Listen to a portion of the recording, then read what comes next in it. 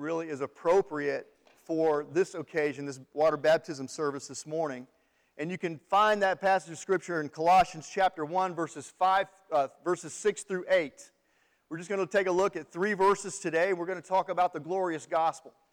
The glorious gospel. So just for a few minutes, if you'll give me your attention, I want to share with you from this passage of Scripture, and then we'll hear some testimonies and make some people wet. And Lena, just to let you know, your dad has paid me an extra $5 to hold you under just a little bit longer, just to make sure your salvation is secure, okay? We call it power evangelism, okay? When they start running out of air, we know they're good and saved, we bring them back up. I'm kidding. We are really glad to have you here. What is the gospel? That's a word that gets thrown around a lot in our Christian circles, and I'm afraid sometimes we use the word without, and the people we're speaking to, the people we're talking to, may not even know what that word means. What is the gospel? What does that phrase refer to? In a nutshell, this is it. The gospel is the good news that sinners like you and me can be made right with God. The gospel is the message that God will pardon our sins and give us eternal life if we will turn away from our sins and turn to Him, accepting His Son, Jesus Christ, as our Savior and Lord. John 3:16 may be the most familiar verse in the entire Bible. It says it this way: "For God so loved the world that He gave His only begotten Son, that whoever believes in Him should not perish, but have everlasting life." That's the gospel in a nutshell. The gospel is the truth. It's the truth that we are all sinners before God, all criminals. We've all broken His law, and we're under the sentence, the rightful sentence of eternal separation from God. But God loves us, and in His great love for us, God the Father sent God the Son to earth to become a man like us. And as a man, Jesus lived a sinless life. Think about that. He lived a sinless life. Jesus allowed Himself to be crucified. And as He hung on the cross, the Bible tells us that God the Father took all of our sins, and He put them on Jesus, and He punished Jesus in our place. He was our substitute. Jesus, a sinless man, died for sinful men like you and me to satisfy a debt we could not have paid. The gospel is the good news that Jesus took the wrath of God upon Himself for you and me. He died and was buried in a tomb, the Bible says. But on the third day, Jesus rose from the dead, never to die again.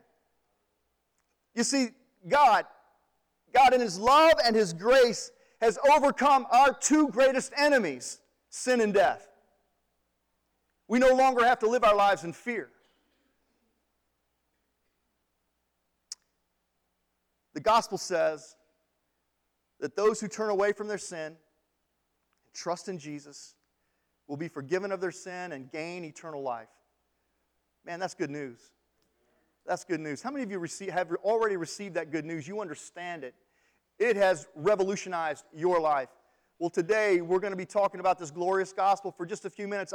This passage of Scripture reminds us of this gospel and its power and its glory. And I want us to just reflect on it and meditate on it as we talk about it this morning, because there may be people in this room who haven't yet experienced the power of this gospel for themselves. And I want to just to somehow try with the Spirit's help to illuminate what this gospel means and how important it is. Let's read these 3 verses together. Let's briefly talk about this glorious gospel that we've been given, this good news that we can be made right with God through Jesus Christ. Here it is. I'm going to be reading it from the NLT version today. It's on the screen above my head. It says, "This same good news that came to you is going out all over the world. It is bearing fruit everywhere by changing lives, just as it changed your lives from the day you first heard and understood the truth about God's wonderful grace. You learned about the good news from Epaphras, our beloved co-worker.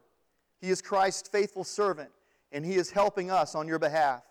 He has told us about the love for others that the Holy Spirit has given you. Let's pray. Father, we love you so much.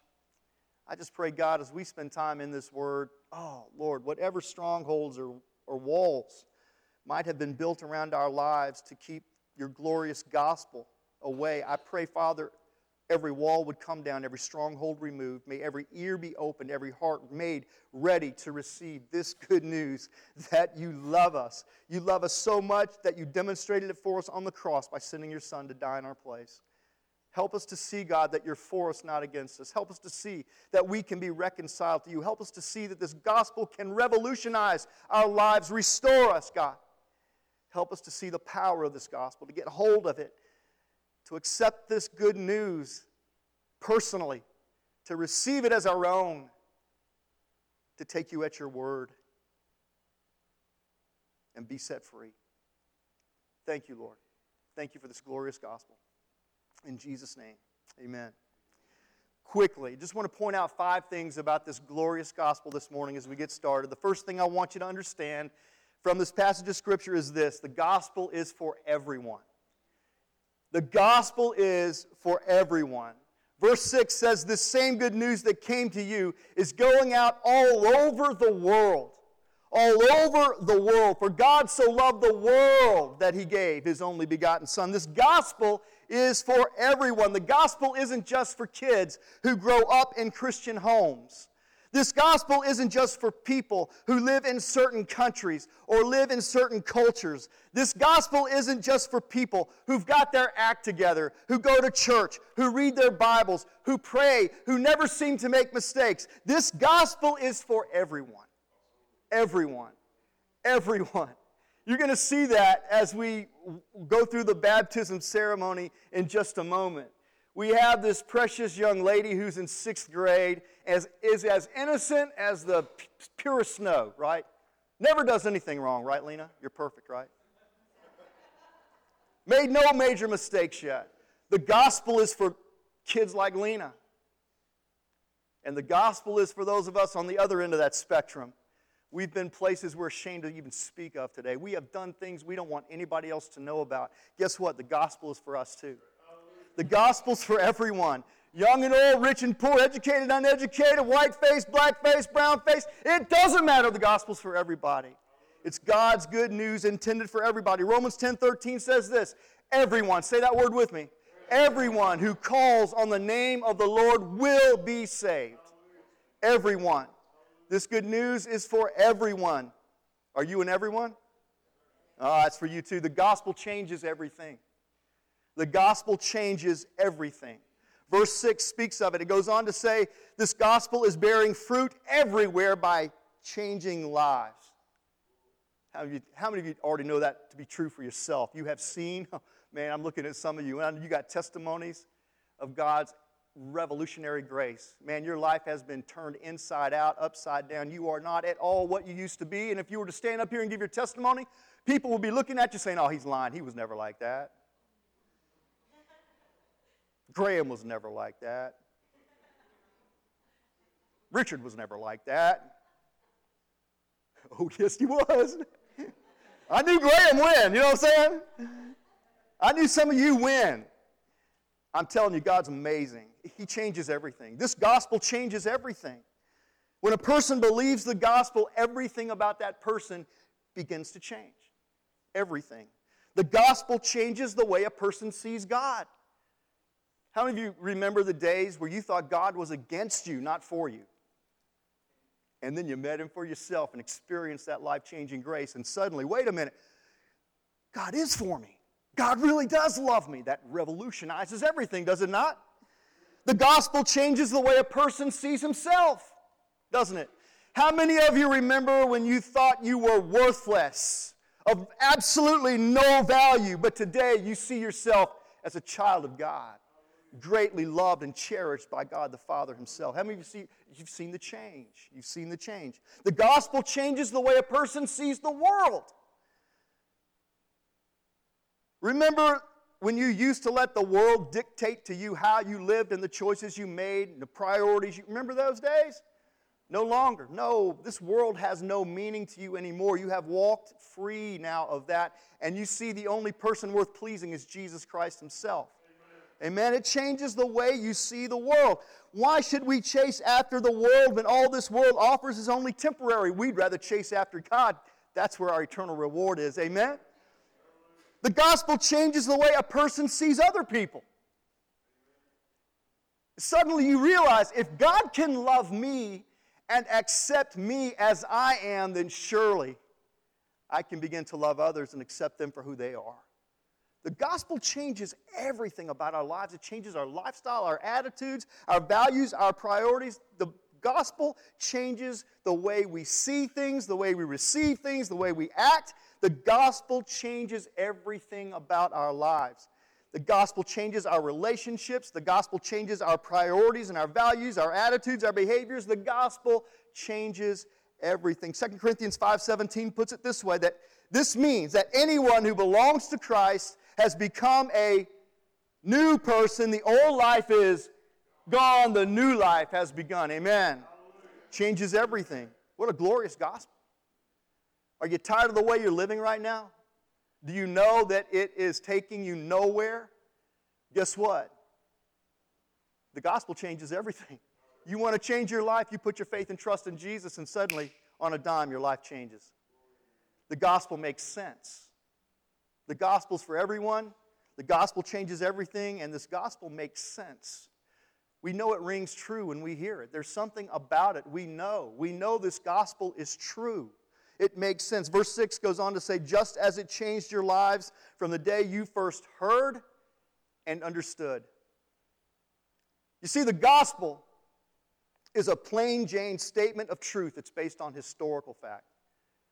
This isn't vain imagination. It's not some kind of fairy tale created by some human author. This comes from the very heart and mind of God. This is a message from God Himself. On a particular day, about 2,000 years ago, Jesus died to pay the price for our sin. Historical fact, based in reality. There are witnesses who saw it happen. There were witnesses that experienced everything revolving around this event in history.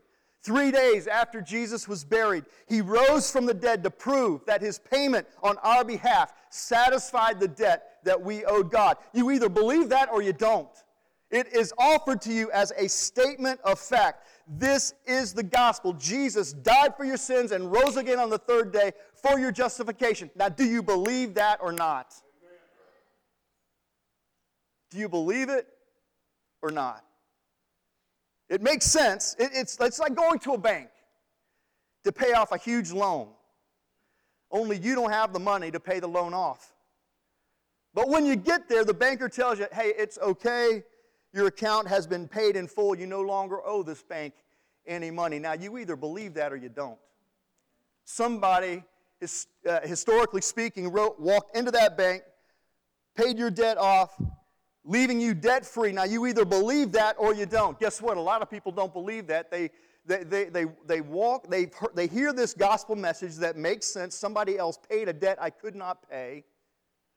And instead of receiving that debt, they walk out completely unchanged, still weighed down by the guilt and the shame of the debt that they owe, don't they? While another person hears the very same message, they put their faith and trust that what has been told to them by God Himself is absolutely true. They walk out completely changed. You either believe it or not. It makes sense, but you have to believe it or not. Right? I hope you're with me. The gospel makes sense. This gospel is a really simple message that's based on truth and fact. It's good news that makes sense. It's easy to hear it. It's easy to understand it. The question is, will we believe it or not? John 3:36 says, whoever believes in the Son has eternal life, but whoever rejects the Son will not see life, for God's wrath remains on him. The gospel makes sense. Don't convolute it. Don't make it complex. It is exactly what it says it is. Take it at its face value. God paid a moral debt you could not pay, and He sets you free if you'll believe the message. He sets you free from that debt. The gospel's a gift. Aren't any strings attached to this gift. It's a gift. It's a gift of grace. Verse 6 goes on to say the truth about God's wonderful grace. We just sang a few songs about grace. we need to understand something about grace. Grace is God's unmerited favor. There's nothing we can do to deserve it. Eternal life isn't something we can earn. A restored relationship with God isn't something we work for. A new life with Christ isn't something we strive to achieve. It's all a gift from God. It's a gift from God. It's a gift that we are given because it was bought and paid for by the broken body and the shed blood of Jesus Christ. He paid the price. All we have to do to receive this gift is just open up our hearts and take it in. This gospel is all about God's grace. This gospel is all about God's grace. Grace is God's riches at Christ's expense. The offer of forgiveness and restoration, this power to live a transformed life, the promise of eternal life. It's all a gift. It's all a gift. We can't earn it. Christ earned it for us. All we can do is receive this grace, this message, like the gift that it is. Romans 6:23 says, "For the wages of sin is death." The wages of sin is death, but the gift of God is eternal life in Christ Jesus our Lord. The gospel, finally, one more thing I want to point out. The gospel is for everyone, and the gospel changes everything. The gospel makes sense. It's a simple message. The gospel's a gift. It's not something we work for. It's something we receive. The final thing I want to say about the gospel is for those of us who have already received the gospel message, already have experienced the transformation that it brings. We have already heard and understood this message. We have already received this gospel message as a gift. This final point I want to drive home to you today. For those of us who have already experienced this gospel, glorious gospel for ourselves, listen, the gospel needs to be shared. For those of you who call yourselves followers of Jesus Christ, for those of you who have experienced the life-changing grace of God through this gospel message, you need to hear this. You need to commit yourself to it. The gospel needs to be shared. Verse 7 says, "You learned about the good news from Epaphras, our beloved co-worker." Paul shared the good news with Epaphras. Epaphras believed that good news and experienced the power of it. He went back to his hometown of Colossae and shared it with his hometown. The Colossians believed and were saved. This good news has to be shared. Now, I'm sure that God could have figured out a different way to share the good news with the people in Colossae. He could have sent a squadron of angels to preach the good news in the streets. That would have got some attention. Or God could have written the good news across the sky with just the tip of his finger. Or he could have thundered the message to them himself using his own voice. But instead, God chose to use human instruments to share the good news with the people in Colossae. Guess what? God still uses human instruments like you and me today. Ordinary people like you and me today. We've got to learn to open up our mouths and share this good news as best we understand it. We've got to learn to take the risk of sharing with others what God has done for us. We've got to take the chance. We've got to stick our necks out. We've got to verbalize the message. We cannot be silent. God is not a secret to be kept. The good news needs to be shared. Ordinary people like you and me. Listen to me, young people. Your fellow student sitting next to you in that desk, in that history class, needs to know that God loves them. You may be the only one that has the opportunity to let them know. Adults, the person on the other side of that little cubicle wall, they need to know that God loves them. They need to know this good news that changes lives. I know many of us are already doing a lot of things that I'm not aware of at all to get this good news out. And I'm so proud of you for doing that. And today, these new believers are going to stand up here and as an act of obedience follow the Lord in water baptism. And really what they may not even be aware of is they are, maybe for the first time, witnessing to the power of the gospel in their life to friends and family who may not know. Which is pretty cool. Think about it. One of the first things you do when you get baptized, you're actually serving as a witness to the glory of God, to the power of the gospel. Romans 10:13 through 15 says it this way. For everyone who calls on the name of the Lord will be saved. We read that verse before. But how can they call on him to save them unless they believe in him? And how can they believe in him if they've never heard about him? And how can they hear about him unless someone tells them? The Colossian church had an Epaphras. Well, Calera needs you. Calera needs me. Montevallo needs you. Montevallo needs me.